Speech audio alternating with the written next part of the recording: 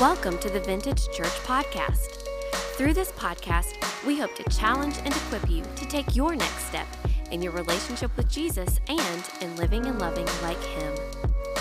Time is our most valuable commodity, our most precious resource.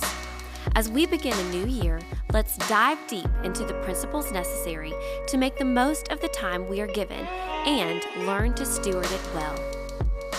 Good morning, church. All right, I gotta be honest. I don't know what we're about to do. Is that all right?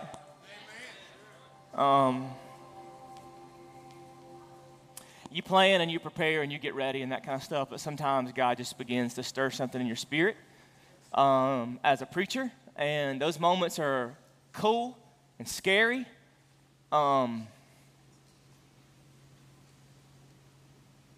Yeah.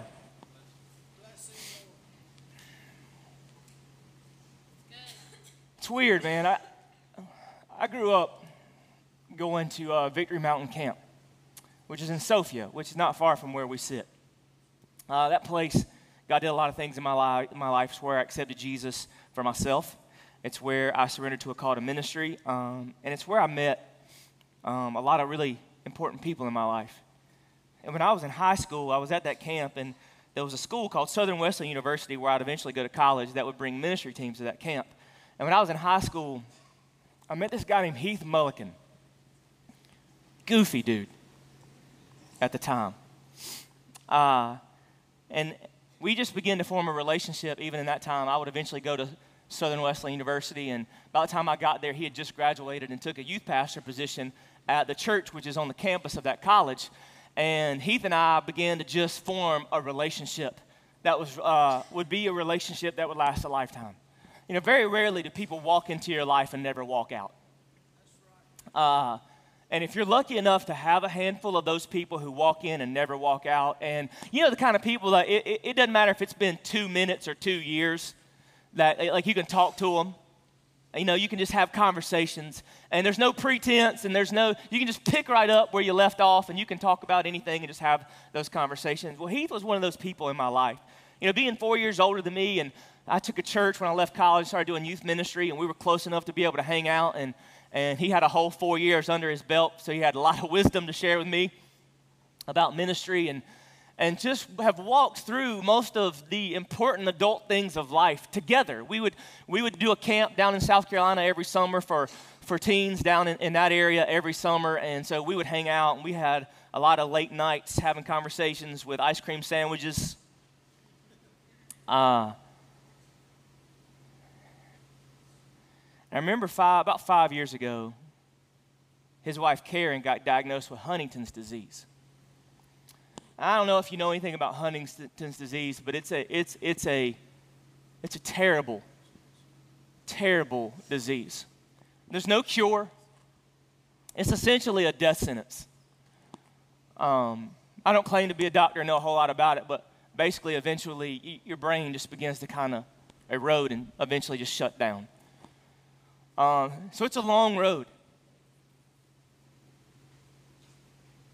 So Heath and their 3 kids have been walking with Karen through these 5 years with such grace. We've been talking about how the day you're born, basically it flips your glass. At the moment you take your first breath in this world, like your glass is flipped, and the grains of sand in your life, which are the moments and seconds of your days and your years, they just begin to tick away.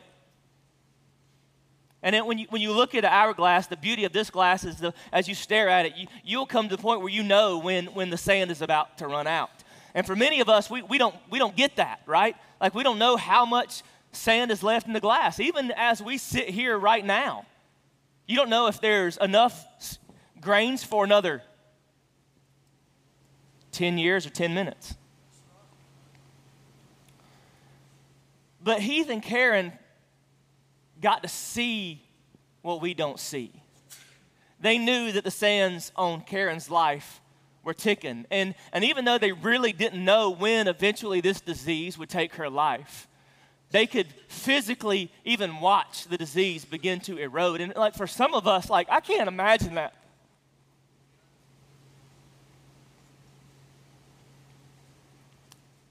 I don't know how I would respond to knowing that I'm going to watch my wife die.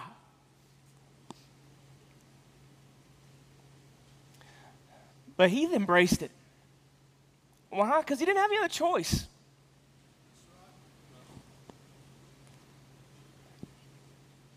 And right after Christmas, Karen moved into stage 5 of Huntington's disease, which is the 5th and final stage. And which meant you could see that there weren't a whole lot of grains left.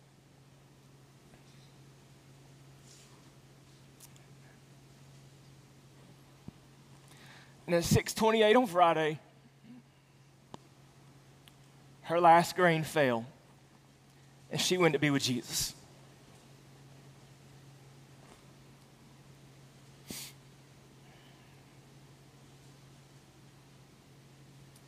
It's weird that you're in a series called Time, and we've been saying all these things. And it's weird that God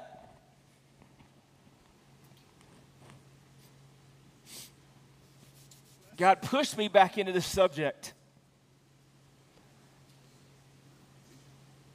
because I didn't want to teach a series I'd already done. I didn't want to talk about this subject again. But as I've watched Heath walk through this with his family, I realize that God knows what He's doing.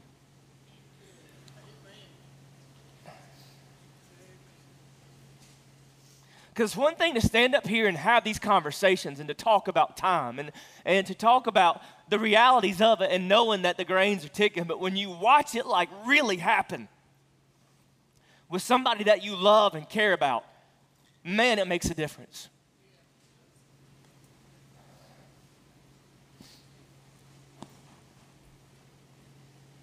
I text Heath, I think it was on Thursday. And you know what? Christians say stupid things when people are dying. You know what? When people are dying, tell them you love them and you're praying for them, then shut up. Because some of the things we say, they don't help. Come on, somebody. Stop looking at me like that, like it's true. Like it doesn't help. I said, dude, I just want you to know I'm praying for you. And my prayer is that God is just so real in this moment. And he just texts me back. He is. And then we text back and forth, and he said, Matt, hold your wife a little tighter tonight.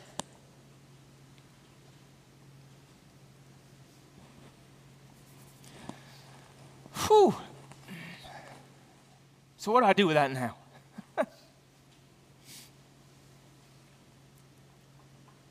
Try to preach a message? Yeah, I'm gonna. Because the reality is, time is precious. And I can say that, and I can use this stupid, undersized hourglass. And I'm not, and see, here's the thing, like when you start having this conversation, when I give you an example that's as serious as that one is, like I don't know what to do with it. And like I'm praying, like, all right, God, you know, what do I do with this reality? Because when you're hit with something in your life that allows reality to sink in as deep as what my friend is going through right now, you're hit with the reality of time. And you know, you're battling this whole issue too, because like Karen's time has just run out, but Heath and his 3 kids still have time in front of them. And now they've got to figure out, now what do we do?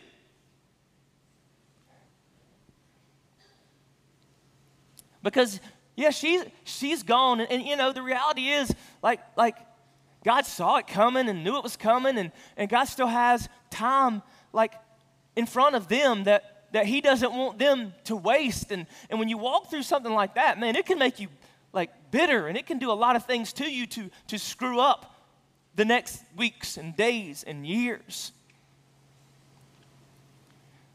And, you know, when I hear this news, like, when the reality of time sinks in, it's really easy for the pressure of its reality to start building in your life. and to almost freak out a little bit.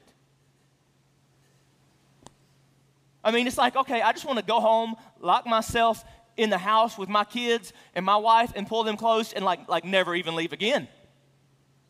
I mean, like that's kind of like, come on.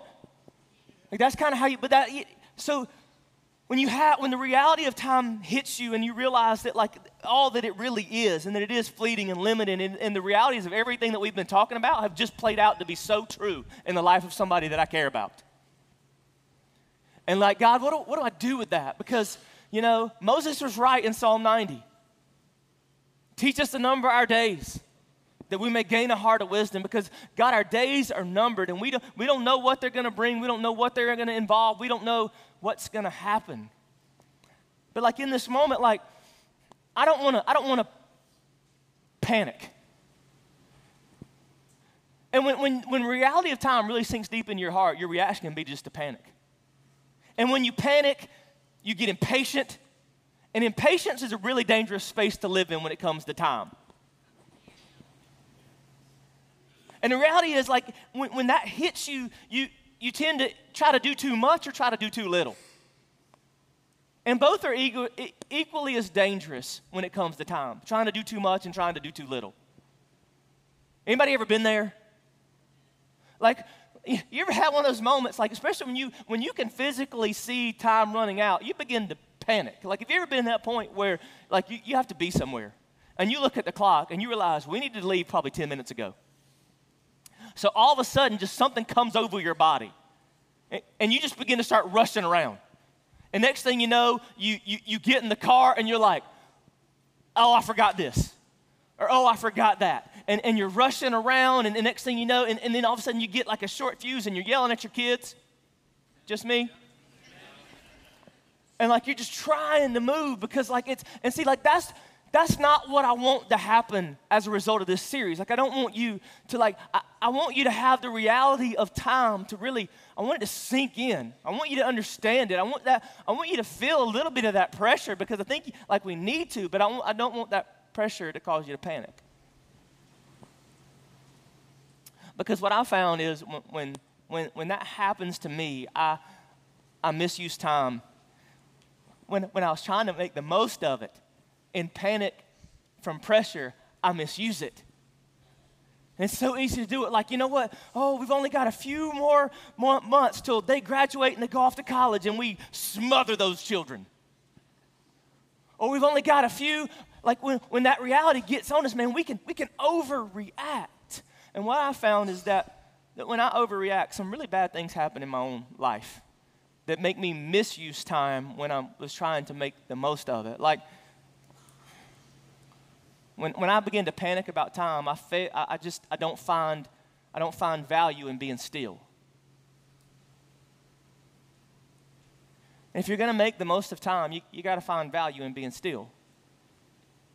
Because still seems like a big waste of time. Come on, somebody. Like I want to, still just seems useless to me, especially when you can see the grains running out, and it like to be still. It's like, okay, I'll be still, but I ain't gonna like it. But there's value in being still. And see, a lot of us, we're not still kind of people. Anybody else with me? Like somebody like, yeah, I'd like to be still in my bed right now if I could. A lot of us are more like Martha than we are Mary. Or some of us are more like Mary than we are Martha. You remember that when Jesus was going to their house? Check this out. Go to Luke chapter 10. Take a look at verse 38. It says, as Jesus and his disciples were on their way, he came to a village where a woman named Martha opened her home to him. She had a sister called Mary who sat at the Lord's feet listening to what he said. But Martha was distracted by all the preparations that had to be made. She came to him and asked, Lord, don't you care that my sister has left me to do all the work by myself? Tell her to help me. Martha, Martha, the Lord answered, you are worried.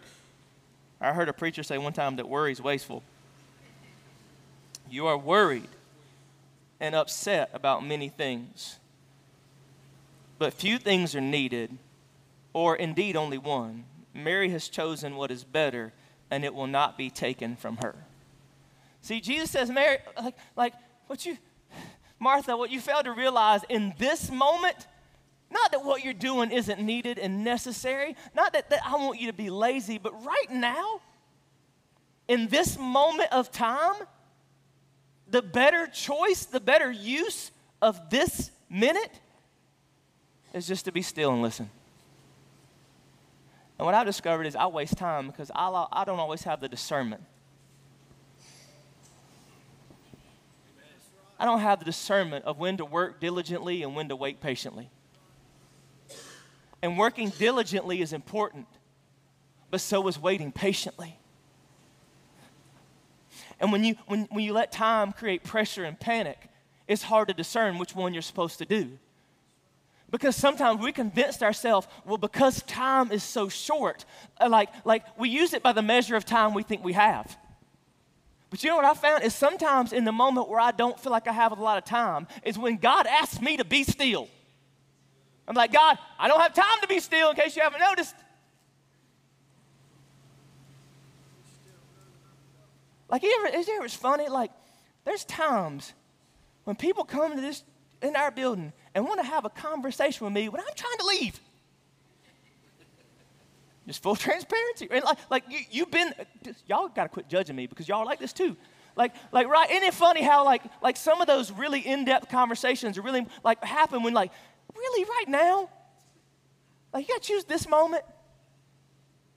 And God's like, yeah, so stop. And be still, because what's about to happen right now is more important than what you thought was going to happen when you got there. I think about the ministry of Jesus, and we preached on this one time, of Jesus believed in the ministry of divine disruption.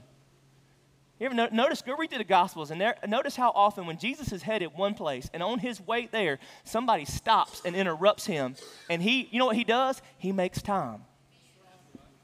He's willing to be still. And this is in Scripture, again, all throughout the Bible. Psalm 37:7. Be still before the Lord and wait patiently for him. Wait for the Lord. Be strong and take heart and wait for the Lord. Psalm 27:14. There's all these places in Scripture where he says, be still. And if you're going to make the most of your time, you got to find value in being still. And sometimes being still is going to be great. Because God says, be still, and you're like, thank you. God, I've been waiting for you to say that. I've been waiting to be still. But you know what I found? God, I want God to tell me to be still at the beach. Most times God says to me, be still in traffic.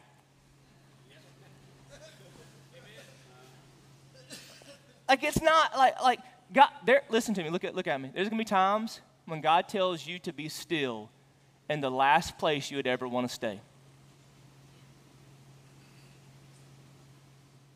God, you want me to be still in this season? No, I want this season to be over, Jack. I'm ready to be done. And you know what God says? Be still. Be still. And if you don't find value in being still, you'll rush through things.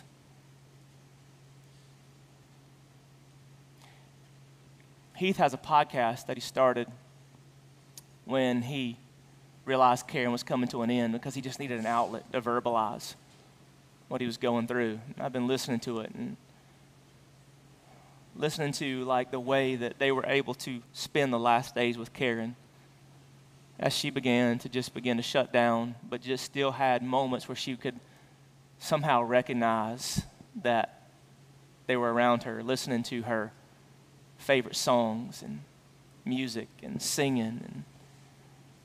And in this moment when her last days, they found value in just as a family sitting around her bedside and praying and singing and just being still. And I just began, when I heard him talk about that, I felt like God say to me, Matt, don't wait for those moments to value being still. But for me, if I'm going to make the most of time, not only do I have to find value in being still, I can't fail to recognize being stuck. Because, being still has value, but being stuck is wasteful. And see, it's one thing to find value in being still. It's another thing to fail to recognize being stuck. And there's been times in my life when I've said, I'm just being still. And God's like, no, you just got stuck. Like, you're not being still. You're not where you are because I want you to be there. You're where you are because at some point you got lazy and complacent and failed to move. Like, I wanted you there, but the expiration date on your time there ended about 2 months ago, or 2 years ago, or 10 years ago. And so, this, it's hard, ain't it? Like, you've got to be able to distinguish, all right, am I where I am in this place, in this season, where I'm at spiritually, where I'm at in my relationships with my wife and my kids and our church? Am I here because I'm being obediently still, or I'm being disobediently stuck? And sometimes you can get stuck in a place where God wanted you just to be still. You can settle in a place where God never wanted you to stay. And that's wasteful.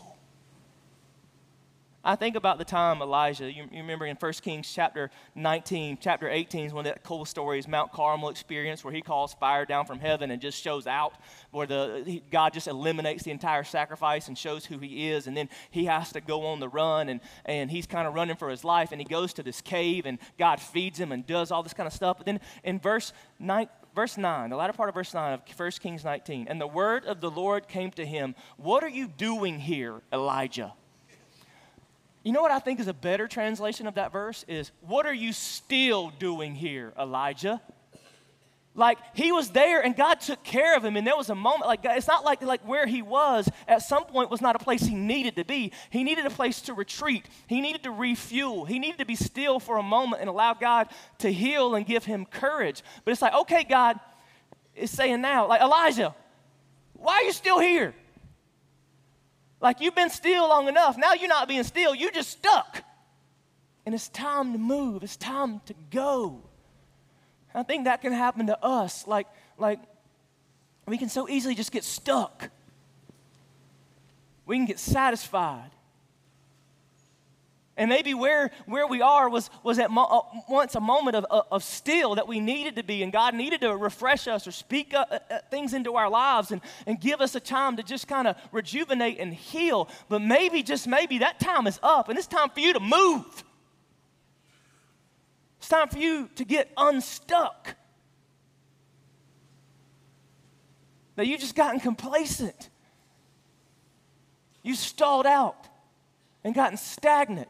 And you know what God is saying? Why are you wasting time here? Why are you wasting time here? You've gotten complacent. Or you've gotten it the way God talks to the church in Revelation, lukewarm. Revelation chapter 3, I know your deeds. They are neither hot nor cold. I wish you'd be either one. So because you are lukewarm, neither hot nor cold, I'm about to spit you out of my mouth. That you got stuck, you got complacent, you got lukewarm. Like, there was a time when where you are is where you needed to be, but you let that just prolong. And like, it's really easy. There's time like in my life when God was just moving in my heart, and I knew he was moving in my heart. And I've told people, we use good like Christian words. Well, I'm just still praying about that. Ain't that a good one that we use? That ain't a reason. That's an excuse, bro. I'm just still praying about that. Or, I'm waiting on God. Maybe God's waiting on you.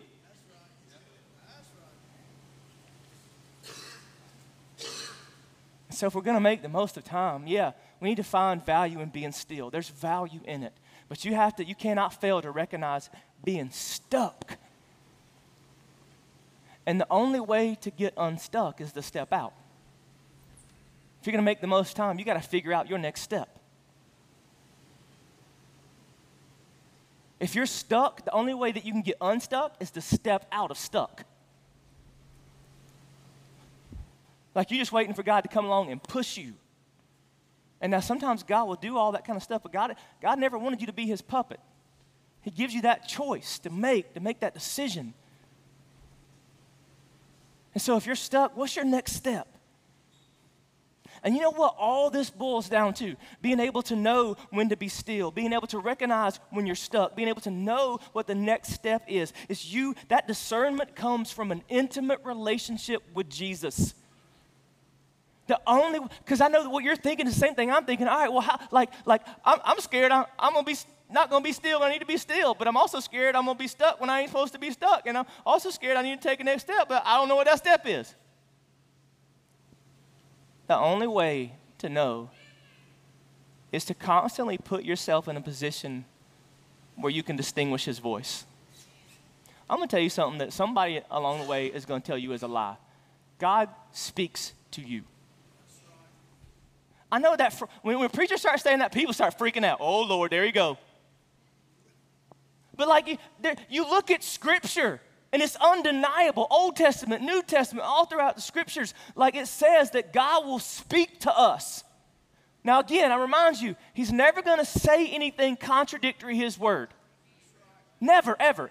If God tells you to do something that's outside his word, it ain't God. It's heartburn or bad Chinese food or it's not Jesus.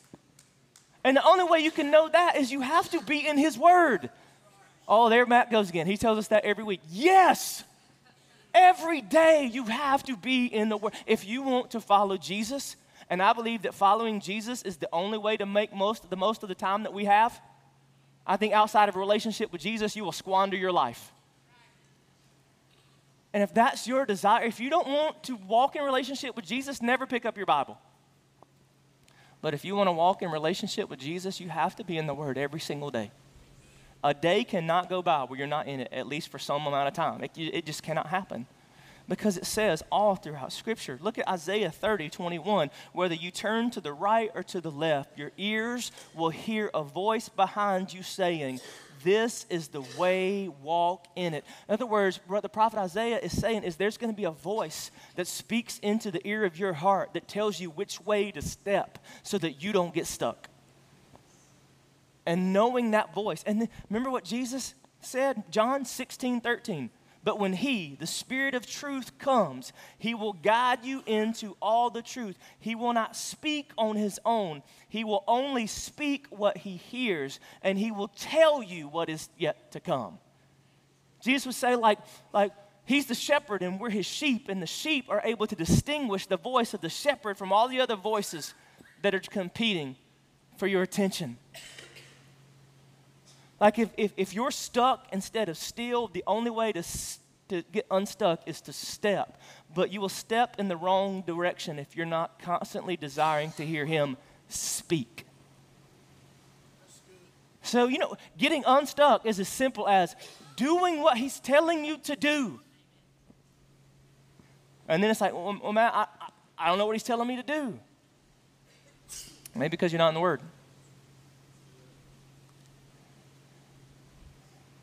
Maybe because you're not doing the things that you need to do to stay intimately connected to him. Maybe it's because you're only showing up at church once every 6 months. Maybe it's because you're only praying when things go bad. And you're using prayer as a vehicle for answers instead of intimacy, which he created it for. But you know what? Can I just be honest about me? Most of my life, I'm not stepping in the right direction, not because I don't know what he wants me to do, but because I've yet to have the courage to do it. That most of the time I'm stuck because I heard God speak into my life, and I told him I would do it, and I didn't. See, maybe you getting unstuck is not about knowing what he wants you to do, but finally doing what you told him you would.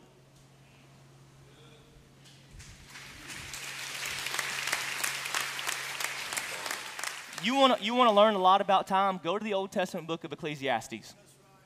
Ecclesiastes was written by a guy named Solomon, one of the wisest men to ever live. And pretty much, the entire book is a journal about time.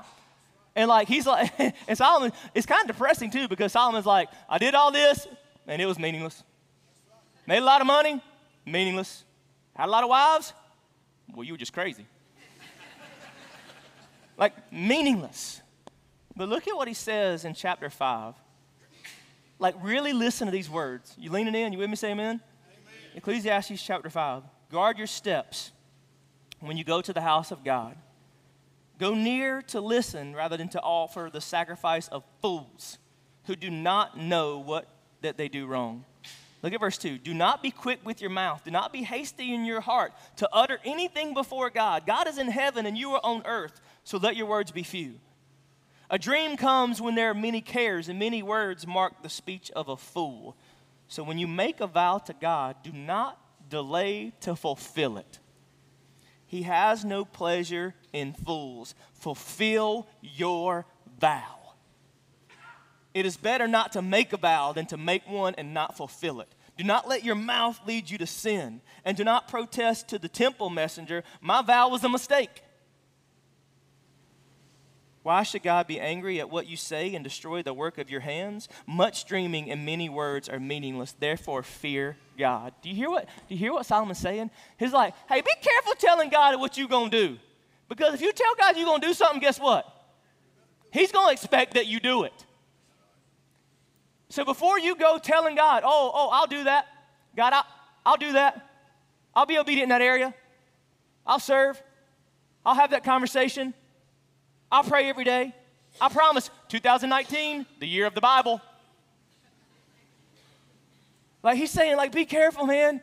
Because like you start making these commitments to God, and you know what? It's one thing to break a promise to, which is it's still not good. Jesus said, let your yes be yes and your no be no. Like make sure that you, and maybe you're stuck, not because you don't know what God wants you to do. You know, and you told him that you would. And now a lot of time has gone by.